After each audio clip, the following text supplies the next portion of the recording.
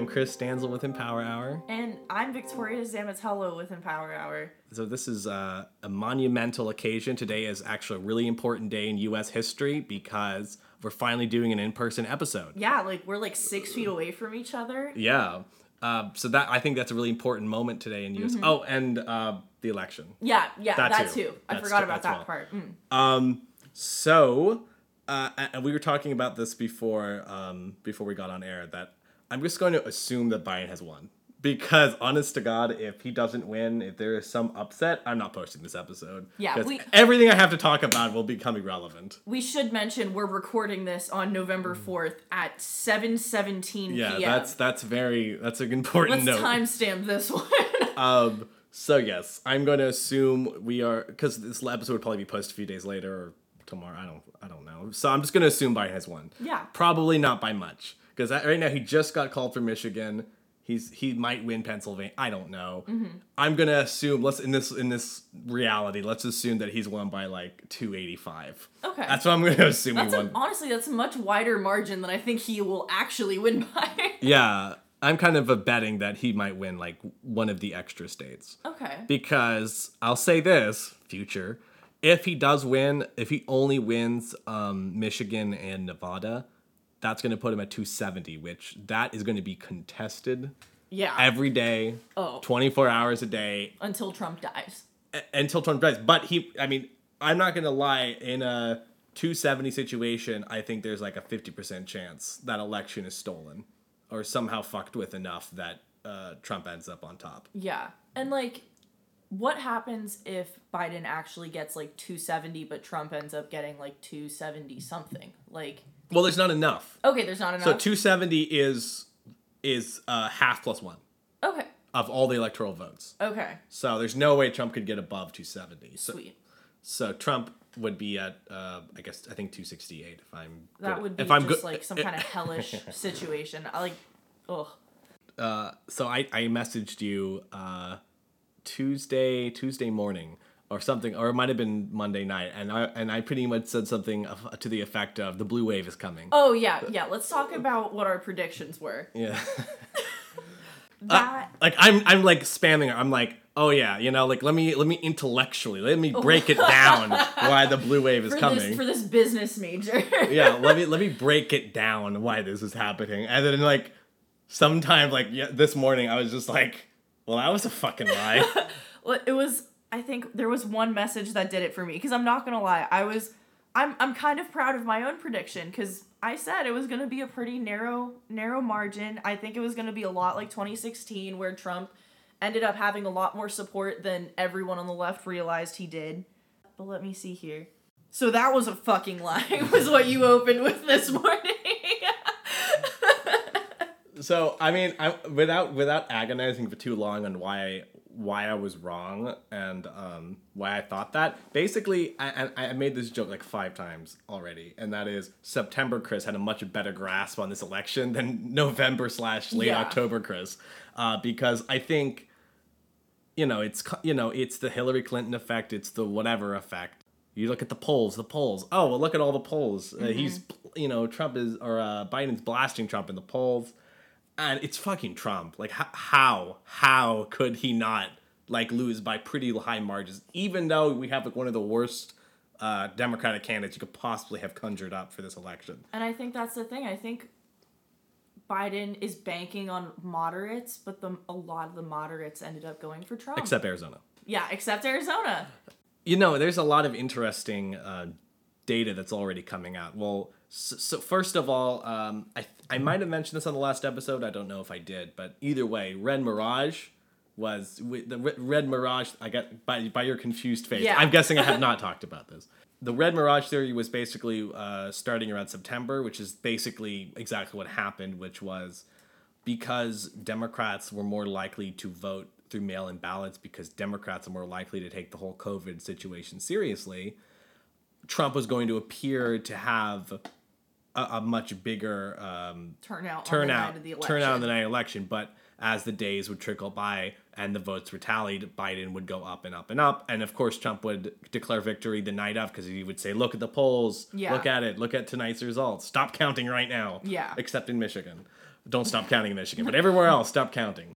With that said, Biden still performed badly. Even though the mirage did happen, as everyone predicted, Trump did declare victory, and Biden is slowly making up that ground. Yeah. He still performed poorly. Yes. I mean, I think when everything is said and done, we see all the polls, he way underperformed the polls.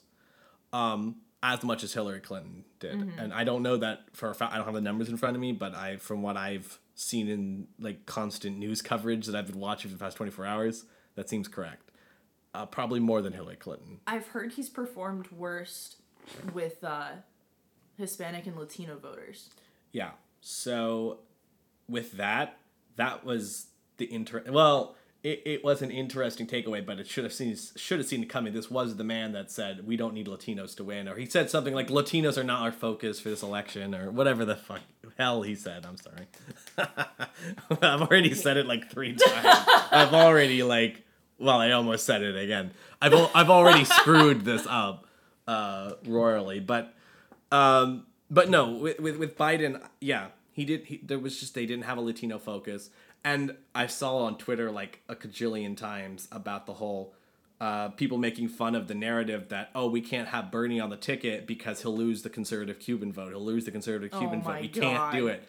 And then Biden lost like Miami-Dade by like historically like low number. Or he didn't lose Miami-Dade, but he got turnout historically low in Miami-Dade. And the consensus is in they weren't going to vote for Joe Biden anyway. Oh, yeah. And it's the tired old, they're going to call you a communist no matter what. So you might as well just run how you actually want to run the damn campaign. They're going to call you a communist either way. And they have billions of dollars to back up all those ads. And no one's going to fact check it. So Florida is whatever. At Florida, I hate you. Yeah, Florida, I'm not even surprised. So he underperformed the polls. We all know this. He suffered in Latino votes. He did gain in older voters. Yippee. Yippee-ki-yay. That's really good for the future of the Democratic Party that Biden managed to gain older voters. That's going to be really useful in the future. Which is one of the big reasons he did win Arizona. And of course, the whole argument's been, oh, well, he lost, Cubans, but he's lost Latinos across the board because it's not a monolithic group. We're counting people from over 20 different countries. Yeah, he's lost them virtually universally across multiple states. So many. That is a big takeaway for me for tonight, and I think the assumption that that vote was going to come out en masse for Biden was one of the big reasons why the polls failed. Yes. The reason is, why did they not come out? I can make some guesses. Yeah, what are your guesses? Because honestly, I'm interested to see. Well, in the case of Cubans and Venezuelans in Florida, because, yeah, it was the communism thing. Yeah. But like I said, I kind of had a feeling we were going to lose that no matter what.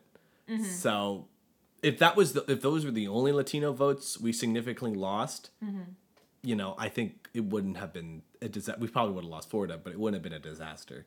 Like I said, I don't know. I'm actually, this is something I'm going to have to look into in more depth because it kind of took me by surprise, which is why I was like, oh yeah, blue wave's coming. It would make assumptions. It's and confirmation bias, and it's the pollsters do it, and I mean like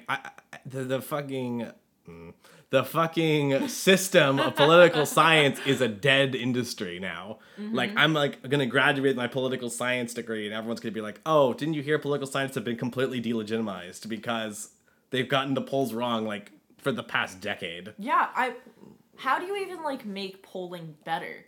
How do you make it more predictable at this point? Because if we've messed this up for the past like 2 or 3 elections, honestly, like, where do you go from there? Pollsters make a lot of assumptions because you think it's just as easy as just calling up 100 people and seeing who they're voting for. But there's a lot of decision making about who are you going to overrepresent in the poll, who are you going to underrepresent, et cetera, et cetera. And a lot of that guesswork is based on past elections consensus. But of course, we are in a monumental shift. We're in unprecedented times. Right. So that's why all these precedents don't work anymore. But I digress. I'm losing the point. I think one of the main reasons Latino voters did not go for Biden is, I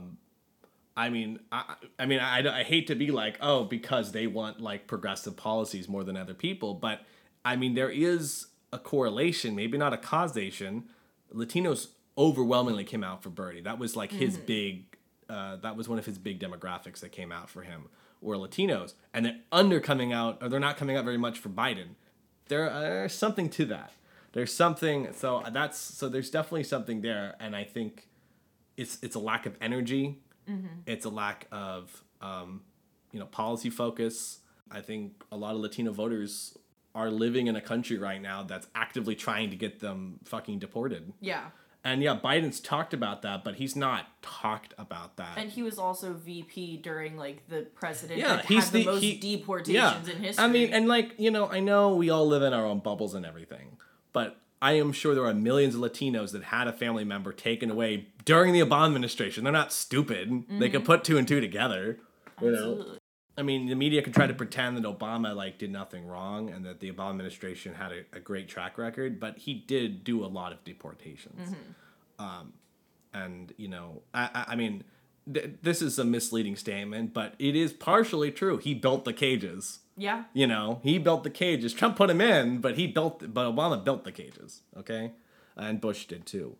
So that's why I think he lost, and that seems to be one of the main factors. Obviously, more Trump voters have come out than was expected as well. Definitely not a silent majority, but I think there has been one poll I saw not too long ago that was really interesting that 58% of I'm screwing the poll up, but essentially it was like asking people like, when did you make a decision for who you were going to vote for, and 8% more pretty much said they made a decision to vote for Trump. Yeah, in the category of I made my decision in the past week was 58% Trump, 42% Biden. Wow. So there was a lot of last minute, like, because that was another assumption I made, is I would assume it would have been the opposite. Yeah. That with how crazy all the compiling and compounding of just the Trump administration was just gonna make a lot of last minute people and be like, I can't do this. I can't do that. Because like that was the thing I went through, where I was like, I really don't want to vote for Biden, but then it's like a last minute, like last week, like fine, I'll do it. Yeah. And I thought a lot of moderates, whoever, would have had the same epiphany, but a lot of them had in the opposite direction. Yeah. Which is interesting. That's the thing. Like, both of my parents are moderates, and I don't want to say who they voted for, but I'm pretty sure, given their voting history and who they voted for in 2016, they probably voted for Trump again. And it's like, the thing I was talking about today is how oddly people see Democratic policy. Like, we've talked in the past about how the Democratic Party is slowly becoming like the new conservative party, while Republicans just like go off the deep end into fascism. And like, the issue is, there's people who are so socially liberal but are still fiscally conservative that are going to fit in perfectly into the new Democratic Party in like 10 or 15 years. But right now, they're still saying like, oh, I don't agree with Trump, but I'm still going to vote for him because he's still the fiscally conservative candidate, or the candidate sponsored by the fiscally conservative party. So, shifting gears a little bit here, because I can't believe we've already blasted through a quarter of this. That was good Lord. That was fast, because I was going to have an introduction and everything, but no, we're going in. So Biden's won in this universe. Yes. Biden has won. So what do you think the next 3 months until January looks like? What kind of shenanigans are we going to see?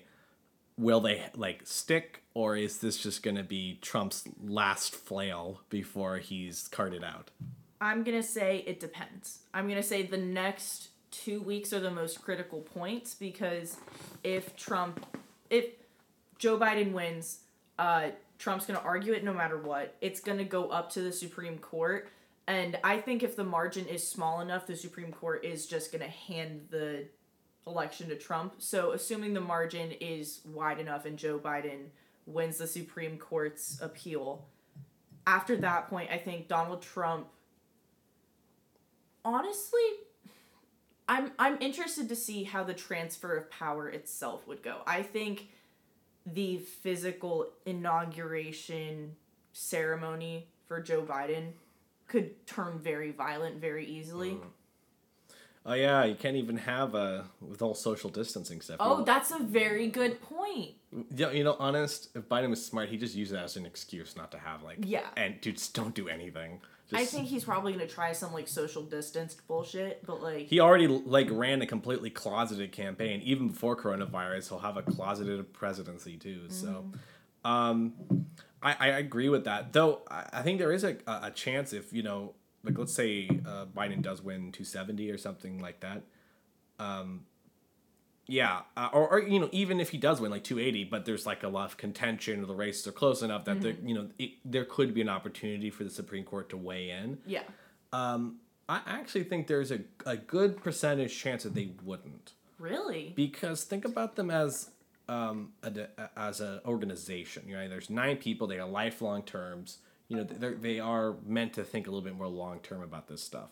When they weighed in with Bush v. Gore, they lost a lot of credibility, and I think that was something that they probably don't want to repeat. Now they might, I don't know, but I think there's a good chance that they're smart enough to know that if they do that, if they somehow hand Trump the election, this whole question of this thing where it's right now the whole reform of the Supreme Court is currently a popular idea in the Democratic Party that's being bounced around. Mm-hmm. If they hand the election to Trump and the Supreme Court decides an election for the second time in the last 2 decades, it becomes when is it going to get reformed? It's no longer if doesn't need to be. It's a must. They will forever alienate. No one will be able to say the Supreme Court is an impartial judge. It's a political organization like all the other ones. Mm-hmm. It's a political agency that can be reformed. I see your take. I raise you the answer of I really think they just might not care, because a very consistent Republican trait is not caring about posterity and not caring about keeping the door open for those behind them. I think the Supreme Court and just Republicans, I think one of their fatal flaws is the fact that they are just short-sighted as an organization. Flaw, it's a feature. That's a feature for them. If anything, if they didn't have blind ambition, they would have anybody with even a modicum of self-respect would have dropped the ball decades ago. Yeah. They wouldn't have gone to these ridiculous lengths just to maintain power, but they just care about winning. And there's a party that respects that. Just the pure you're contradicting yourself. Mm-hmm. Doesn't matter. Didn't do it anyway. What are you going to do about it? Yeah. Nothing. And that's the thing. I think the Supreme Court at the end of the day would just hand the election to Trump, because what? You're going to reform the Supreme Court when you guys actually win an election? Yeah, the Supreme Court just does it forever, but so there's a chance, and I've always said the country is 10 good people away from collapsing into complete. So you would like to think some of those good people are are heading in the Supreme Court, but if we're just one too many, we're one short.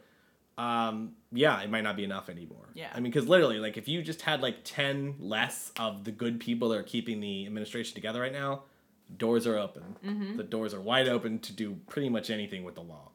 So that is a bet, but hopefully it doesn't come to that. So assuming we get through January and the world hasn't imploded. We get a civil war hasn't started. World hasn't imploded, and we just get a bland, socially distanced, probably people in their cars on the White House lawn honking as that's a nice interruption. Great. A thing in the system. Let me repeat that. Assuming we get there, what is the first year of the Biden-Harris administration gonna look like? I think policy-wise, it's going to look like, I think they're not going to get a lot done. I don't think they're going to get a lot of things passed. Yeah, I'm gonna assume they're not gonna have the Senate. Yeah, and that's the thing. Like, if they don't have the Senate, then they're still kind of screwed, like, a little bit.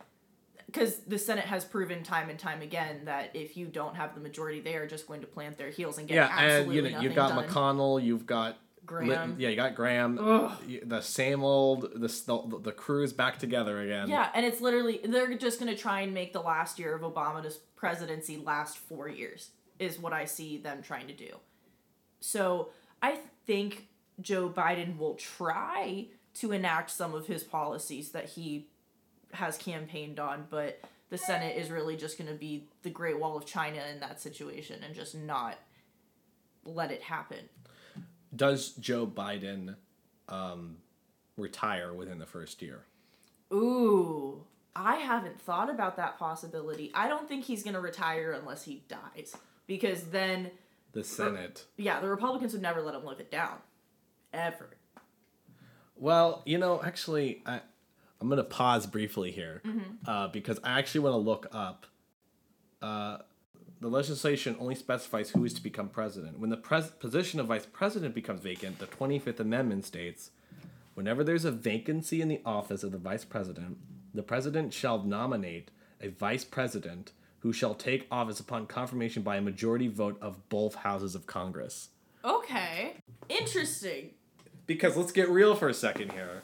We're on the heels of a Joe Biden win. Joe Biden is barely put together. Mm-hmm. I would be surprised. It comes down to how many allies Trump himself would have in the Senate. Well, I'm just anticipating that debate because Kamala Harris is president. You have a Republican Senate, a Democratic House. They're gonna, for once, actually have to compromise and come to and select a vice president who they all both agree with. That would be funny. Who do you think that would be? Is there anybody in the country who exists? Just dig up John McCain from the grave, and put him in the position. I think Mitt Romney. I raise Mitt Romney.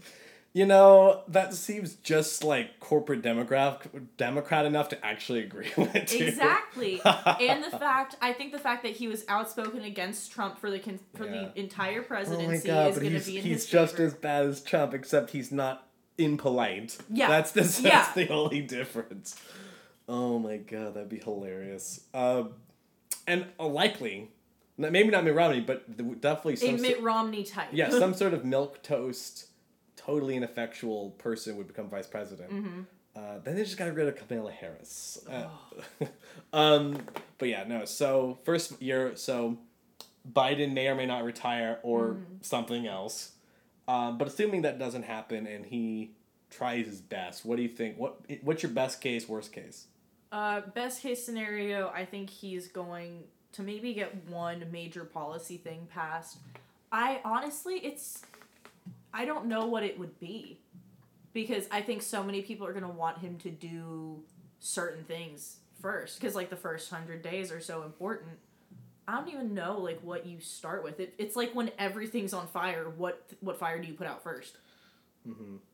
From what I've heard, a big part of what he's going to be doing is undoing Trump executive orders. That's a good point. Yeah, because he doesn't need congressional approval for that.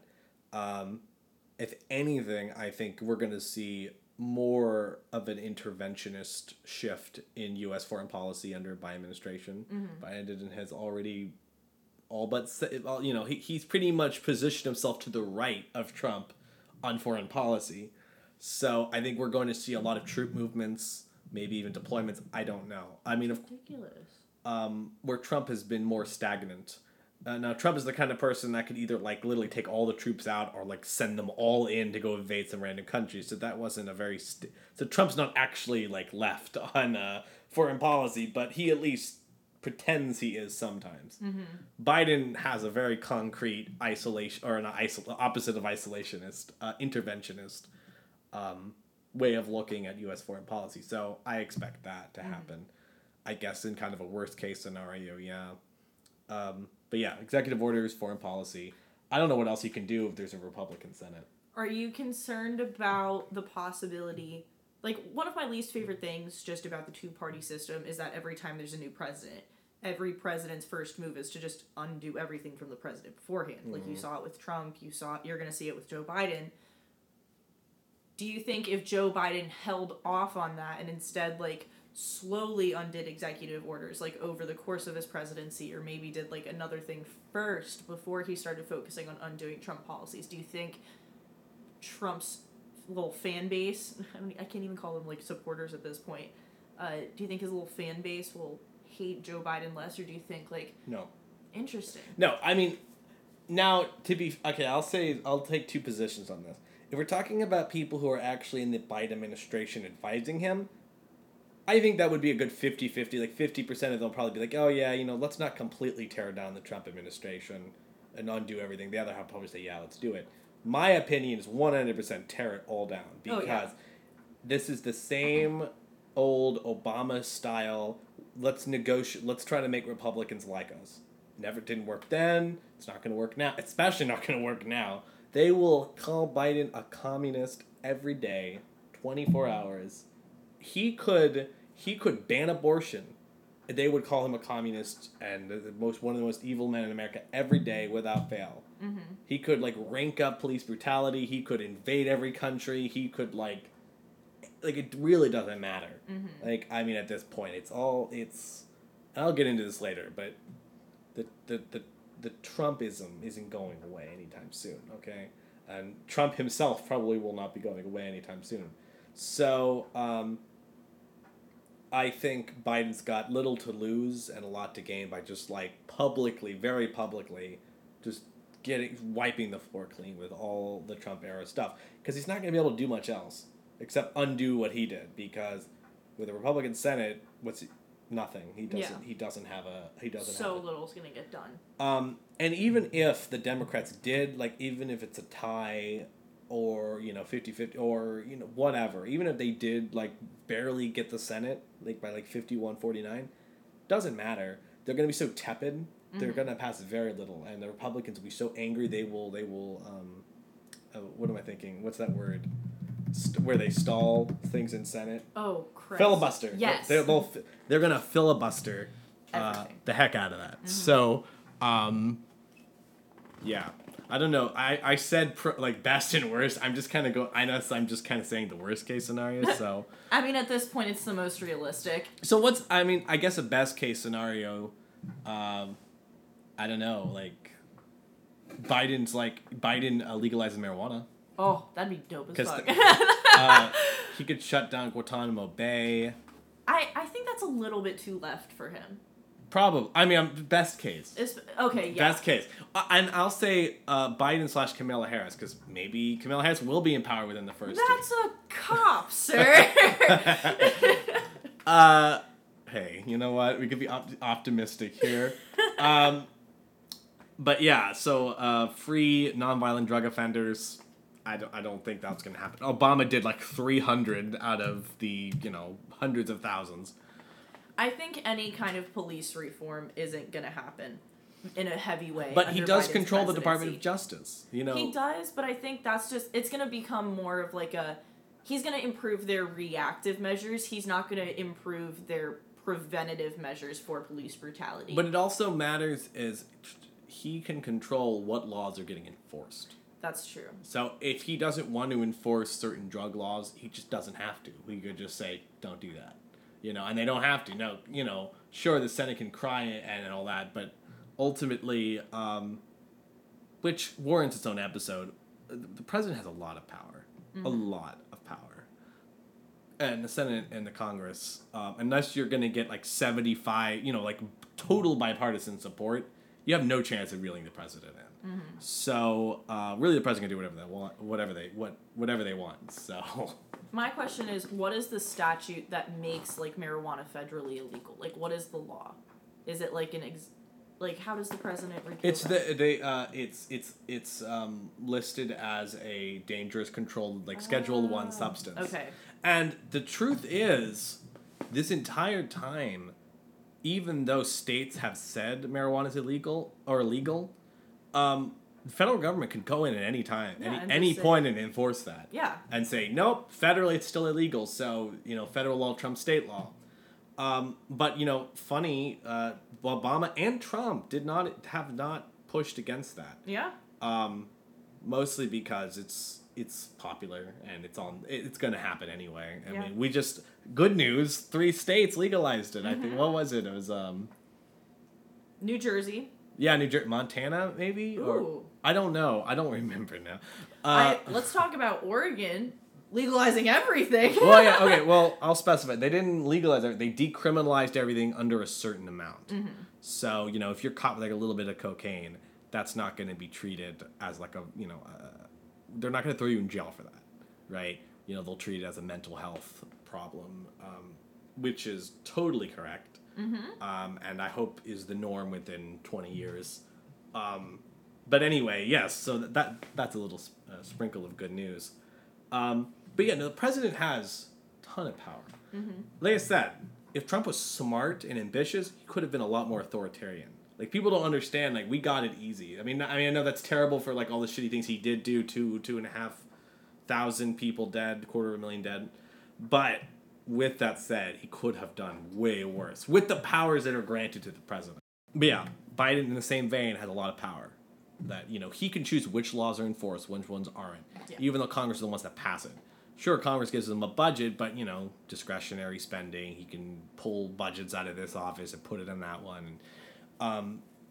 So, yeah, I think we're just going to see, like, a return to second-term Obama. Yeah. Like, this second-term Obama administration, which is not great. And we're not going to get any COVID help, so say goodbye to that.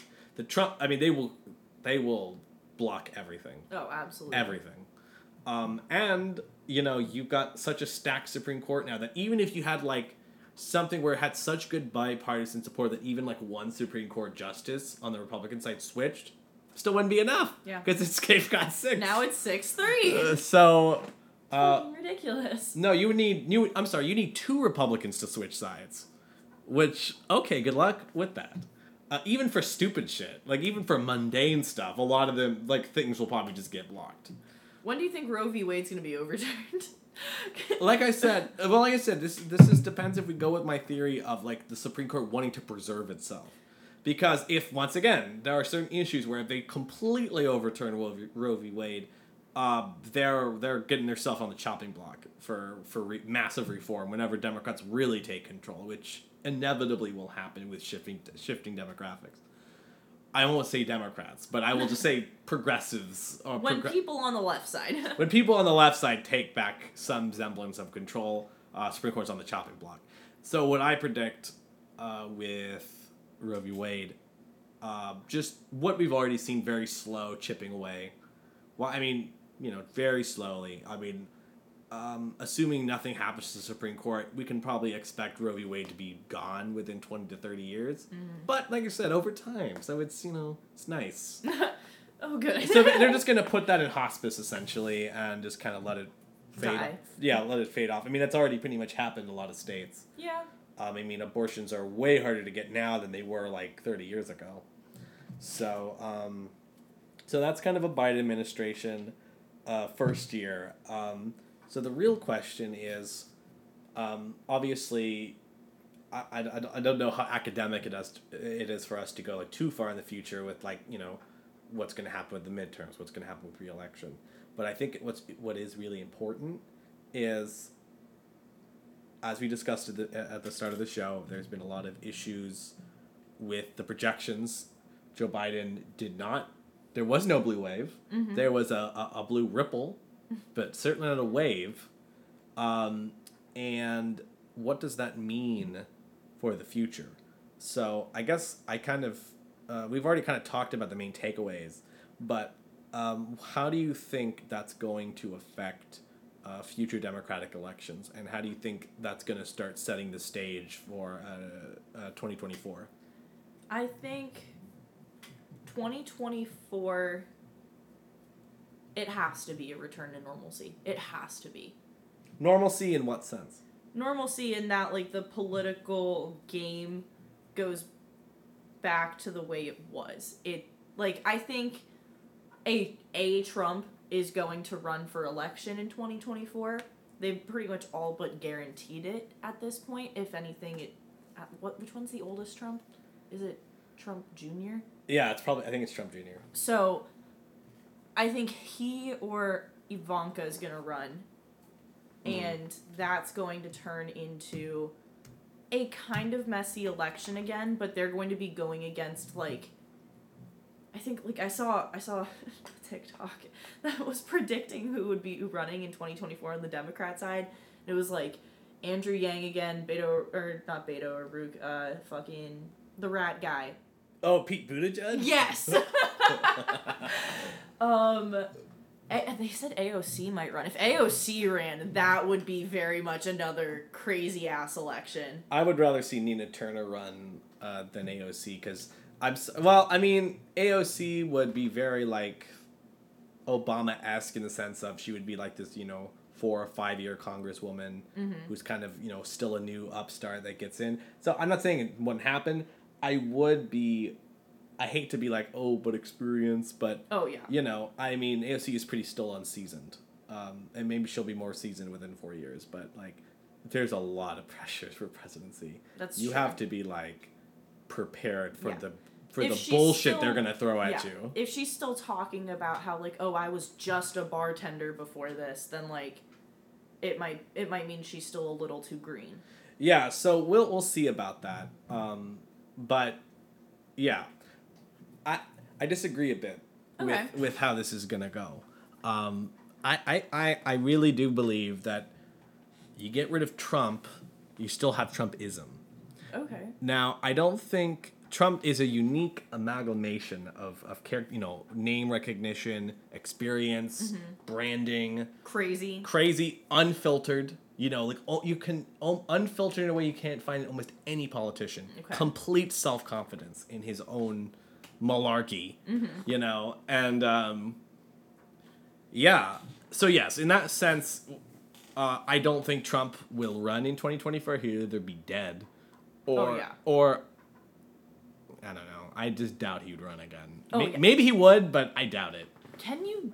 He himself can't run again. He could run again. You're lying. Nope. The rule in the Constitution is just you can't serve for president longer than 10 years. That's it. Like, that's the only rule. So he can technically run again. And serve a half term? Well, no, because he only was president for 4 years. Oh, I completely forgot about that. Has it felt like 8 years to you? Yes, it has felt like 8 years.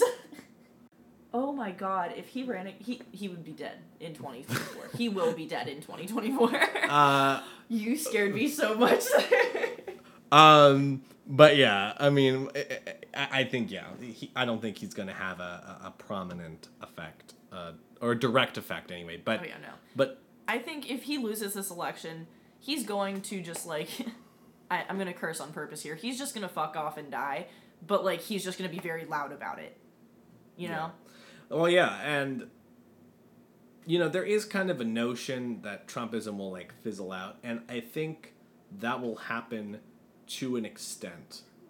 But the problem is you are going to get 4 years, a 4-year administration that does little to nothing. Yeah. And the few things they would do would be socially left things, which would just antagonize the right even more. I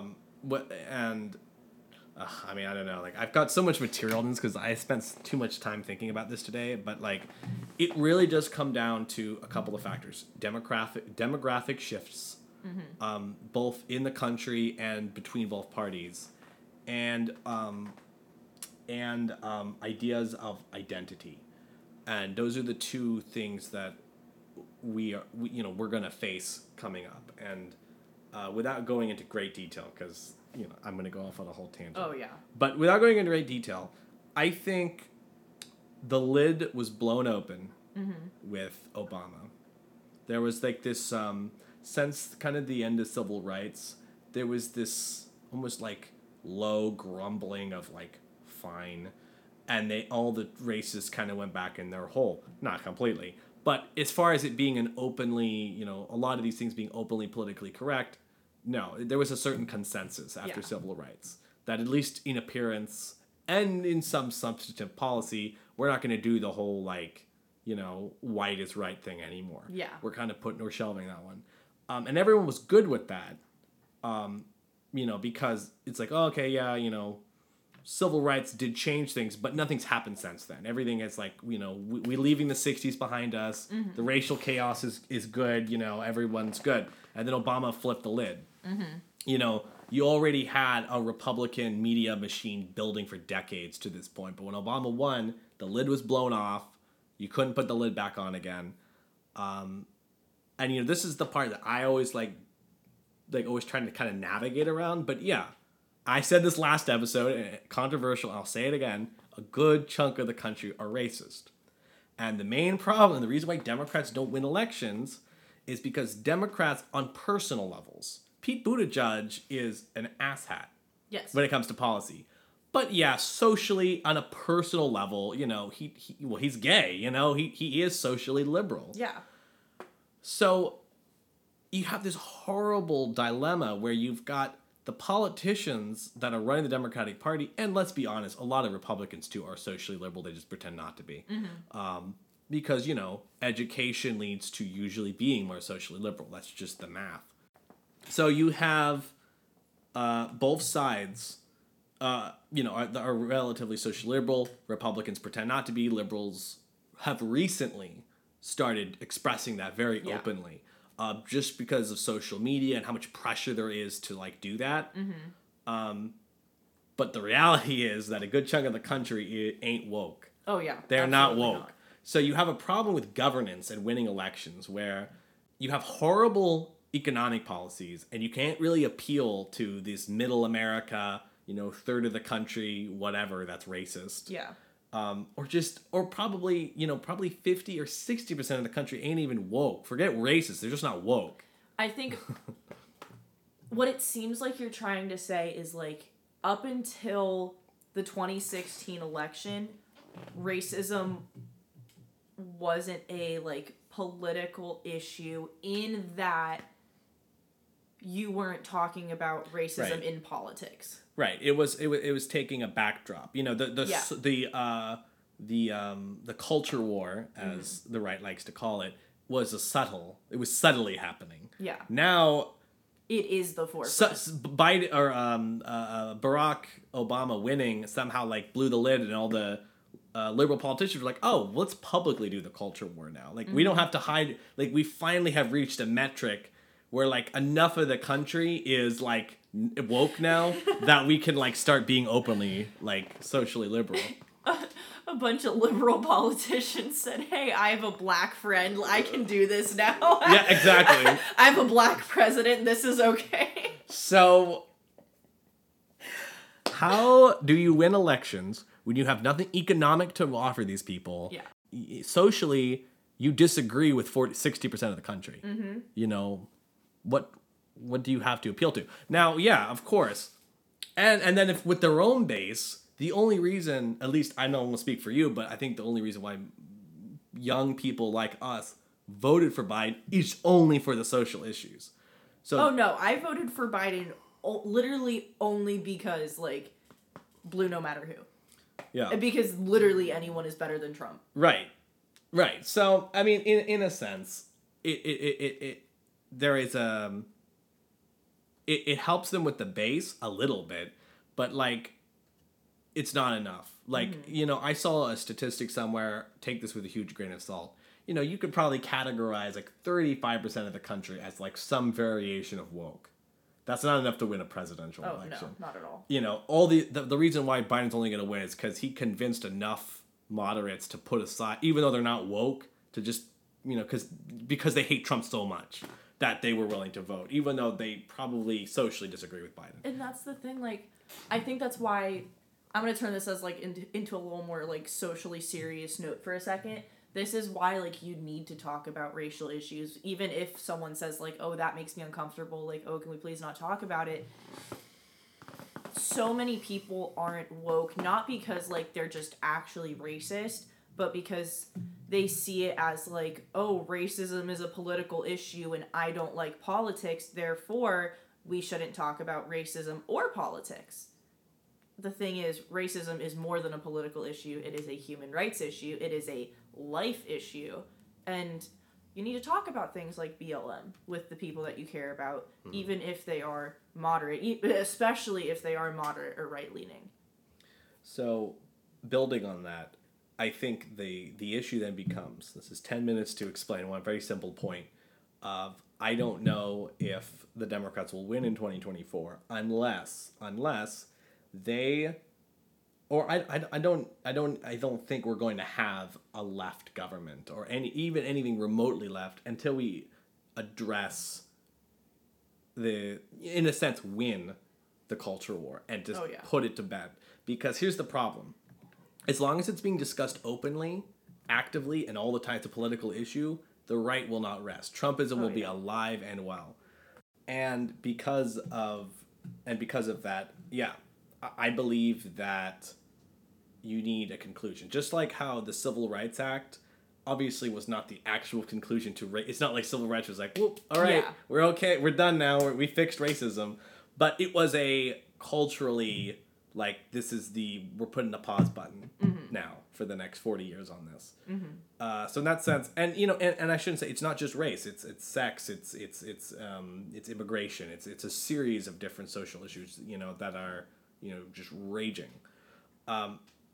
Effectively, what I'm saying is the problem with the Joe Biden presidency is both because of obstruction from the Senate and because of. But even if they didn't have the Senate, if by some reason they win in the midterms, the Biden administration is not gonna do anything.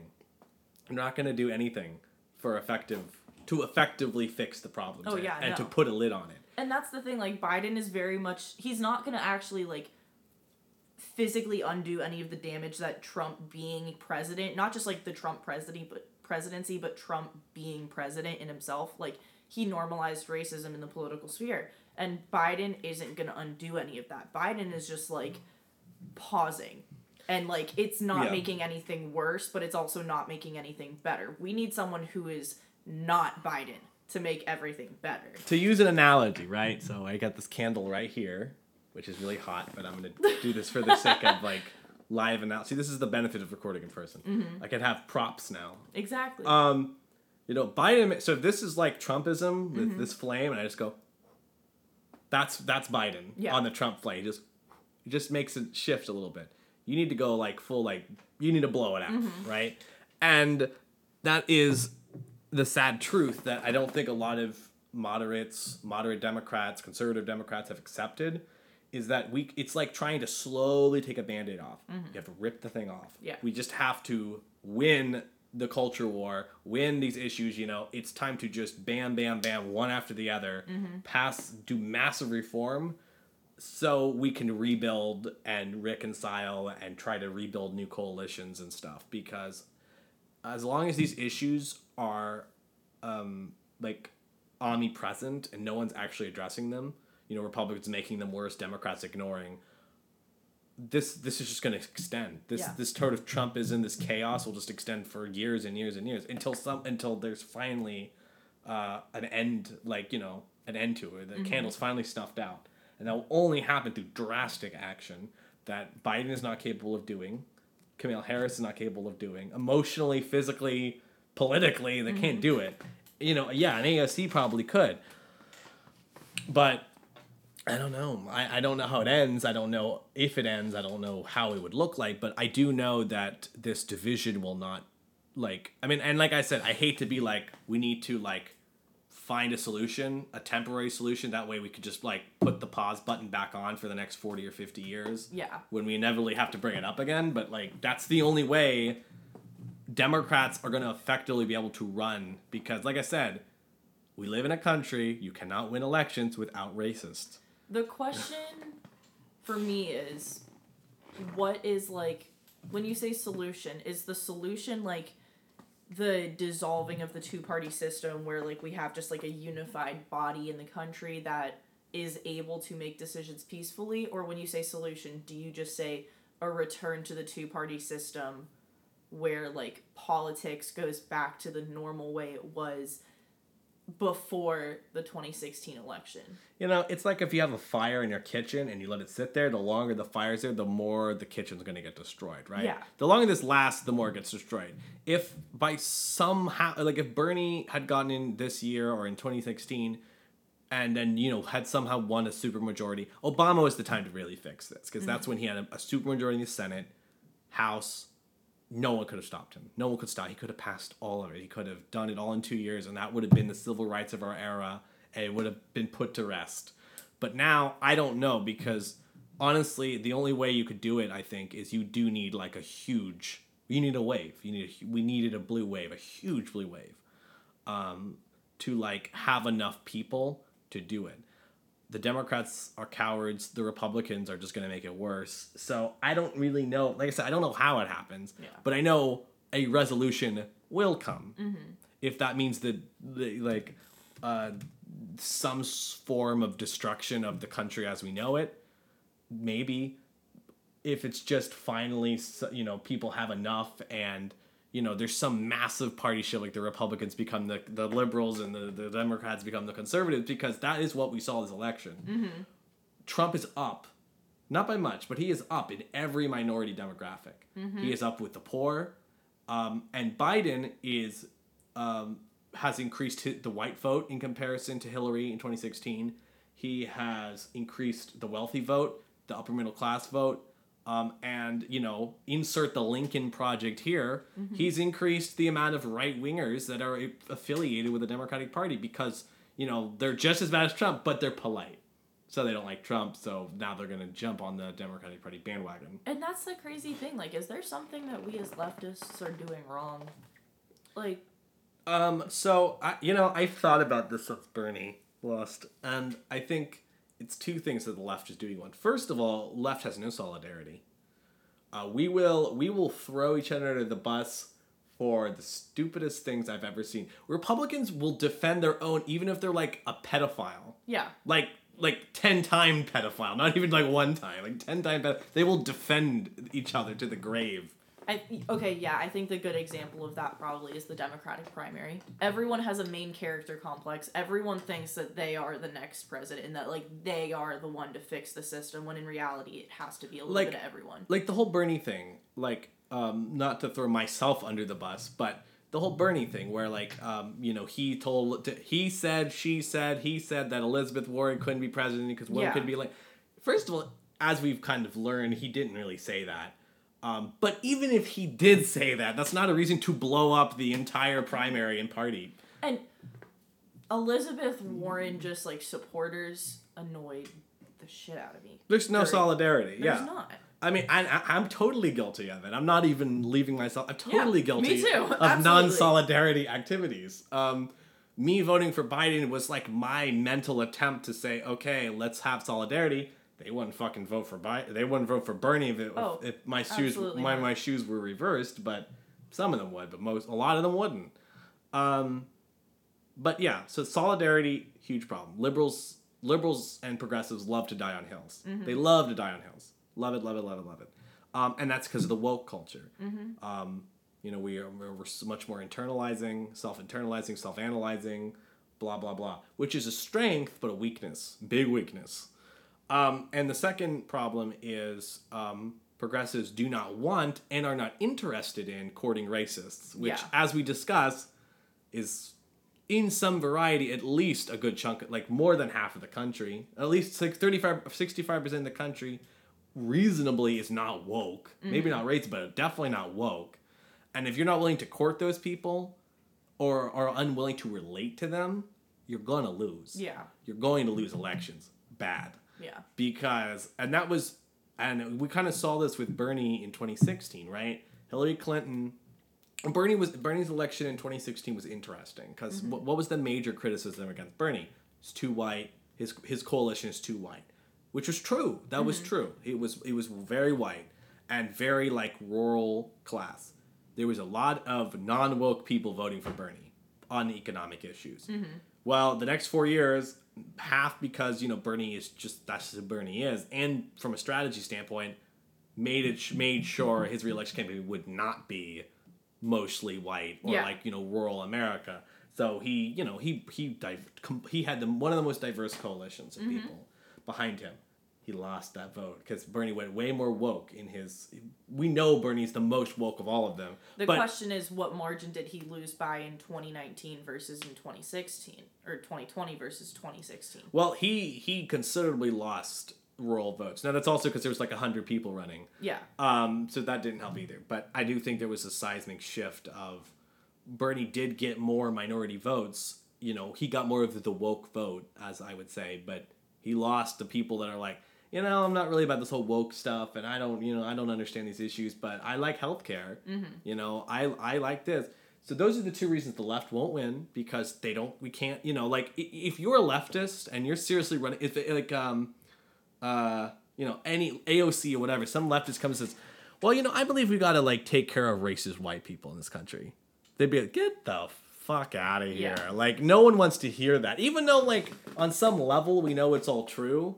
We don't want to accept that 2/3 of the country's racist. And, you gotta be real. You're going to have to appeal to them in some degree. It doesn't have to, okay, when Hillary Clinton thinks, I'm going to appeal to racist voters, she's like, she puts on this country accent, says, I'm Hillary Clinton, and I love oil, and I love fracking. Stop. And that's what she thinks, appeal. But they're not stupid. Yeah. They know that you're faking it, and you're going to go back to your big mansion in New York, Hollywood elite, whatever. Bernie Sanders was a rare case where he lives in, rural Vermont. He's the poorest senator. Yeah. He's pretty in touch with a lot of his friends are actually normal, working class people.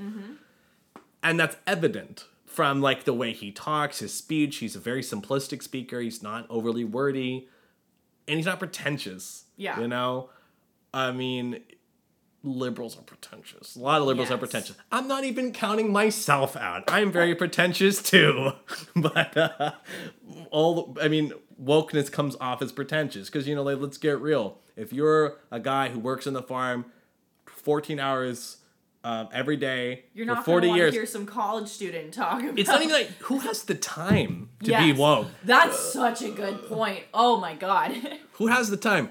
Wokeness takes free thought and critical thinking is a luxury. I wish we would treat it like that. Yeah. Everyone always assumes uneducated voters, everyone needs to be educated. When do you get the fucking time? Yeah. Nobody has time for this. And you have to also think about how much more miserable you are when you are looking behind the curtain and you're actually realizing holy shit, the system isn't what people actually make it out to be. This kind of sucks. All of the smartest people are depressed, and it's not a coincidence. Yeah, and I also think that with a lot of conservative voters, or not, just people that aren't woke, they kind of fall into two camps. They either just kind of shrug it off and just, I'm going to live my life. I don't really care what people think. I'll try to be nice, but I'm not going to adopt this whole hyperized woke culture. And then the other half internalize it and be I'm going to double down on my the things that make me who I'm white, I'm Christian, I'm whatever. You start identifying with that because you feel I'm under attack. How do you explain to someone that it's never been about attacking? I mean, it's difficult because we have so much more in common than we have apart. Bernie Sanders had the right idea. These people want healthcare. Trump voters want healthcare. I'll scream that into the sun. They want healthcare. They may not you might not want to phrase it like Bernie does. You don't call it socialized medicine or anything like that. But if you just say hey, do you want cheap healthcare? Healthcare. Do you want to not die? The thing is, they want cheap healthcare for themselves. Right. They don't want cheap healthcare for other people. Well, if it means they have to pay for it. Well, and that that's kind of going into a different episode territory, but I think that's a fundamental problem with America. And this is, like I said, this isn't once again this isn't a popular opinion on the left, but it's really easy for Norway to have an amazing welfare state when they all look the same, think the same, have the same exact education, same religious background, ethnic background, linguistic background. And wouldn't you know, the second they introduced immigrants to those systems, they're starting to buckle now. And that's because it's basic groupthink. I want stuff for my group, not for you. Your group bad, my group good. It's really basic animalistic. It's animalistic, basic ass groupthink. We all do it on some level. It just depends who, my group thinks on a planetary level, but I would probably, shit on aliens. But other people's are just in their town. Yeah. That's their group, Or some people's are just like the Christians, which is also code word for white, which is also code word for, insert, other dog whistle here. They don't want to pay for other groups' healthcare because they perceive them as a leech on the system because they are the other. You can't do that in Norway because everyone's on the same team. Yeah. What's the worst rivalries to have in Norway? Like hockey games? Those are probably... Moose racing? Yeah, and so, of course, a welfare state works great in those places. Of course, it can work in America. But, like I said, this is a whole other episode. But, yeah, that is a big problem, is identity. People don't... If Trump somehow could, arrange a health campaign just for Trump supporters... He would do it. They would love it. They love Social Security. They love the police. The police department is a huge socialism program. They love the military. Military is single-handedly the biggest socialist program in the history of the world. Okay? They love socialism. They just don't want socialism for other people. Yeah. So, I know we're running short on time, so I think we'll kind of try to finish it up, even though I'm sure we could talk about this for a long time. But as far as the future and elections and demographics and that sort of thing, what do you think, or do you think there is a big old lid we can put on all of this, the civil rights acts of our generation?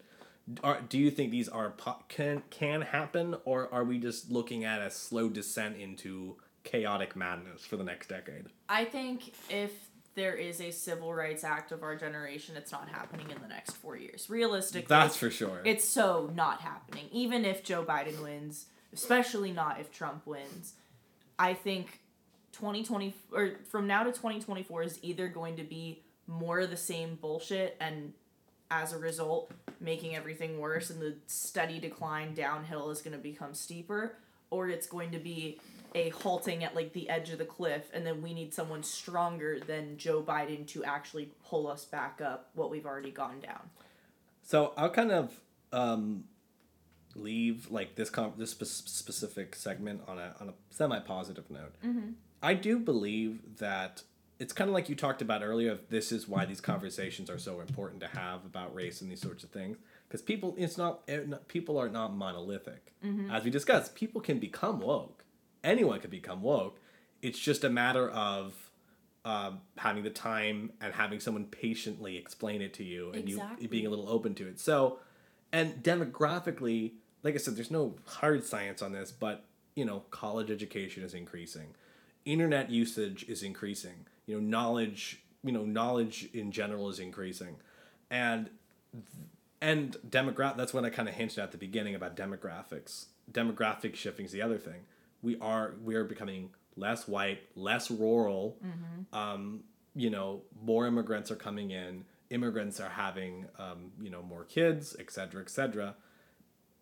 All those are trending towards more woke people. So right now, 35% of the country's woke, and you can't win elections with that.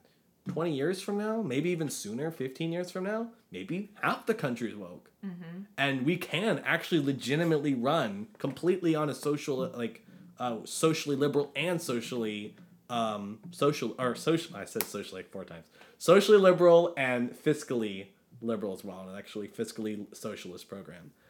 Effectively, and we don't even have to appeal to racists anymore. That's the best case scenario.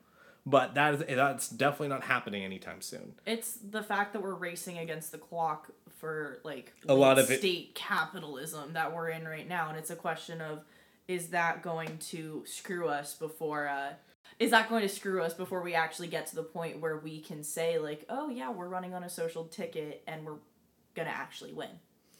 Because the world could very well end in the next 50 years as well.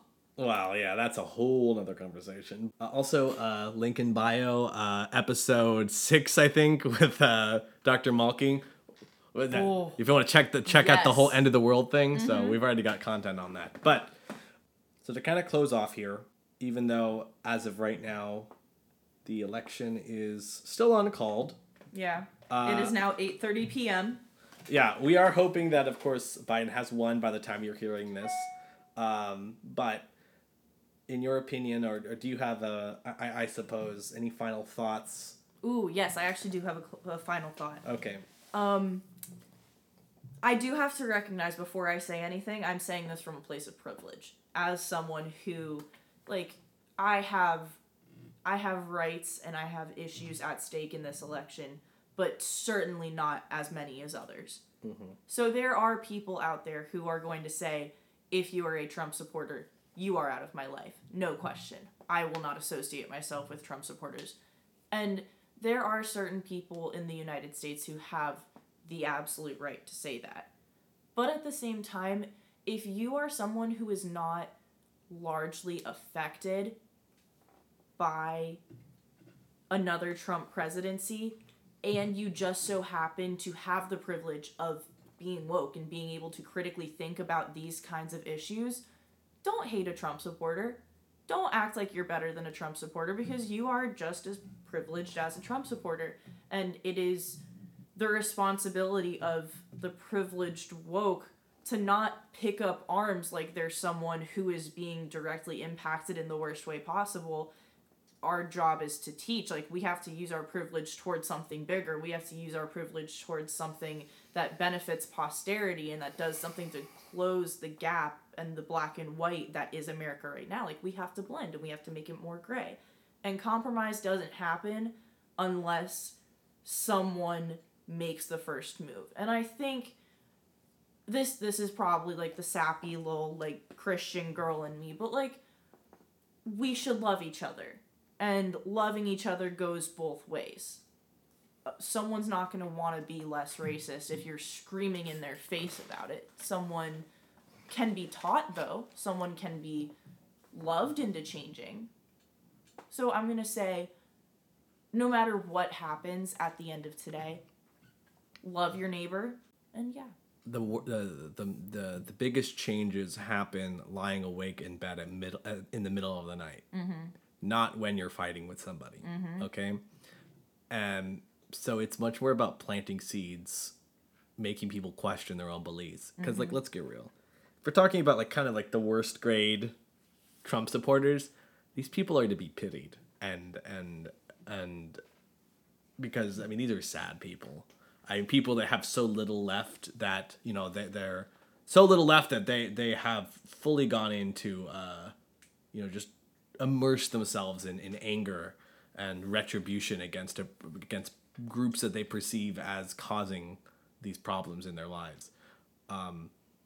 So it's like like you said earlier about privilege. I mean, it's not easy. No, a lot of people don't have time. People don't have patience. That's understandable. I mean, there's a lot of legitimate damage that has been caused by Trump in the past 4 years, that will continue to be caused by Trump and his supporters in the next 4 years. Mm-hmm. Like, lives lost, not just like, fucking... There are people who are going to be literally killed as a result of this election. There will be a spike in hate crimes. I mean, like, this is an inevitability.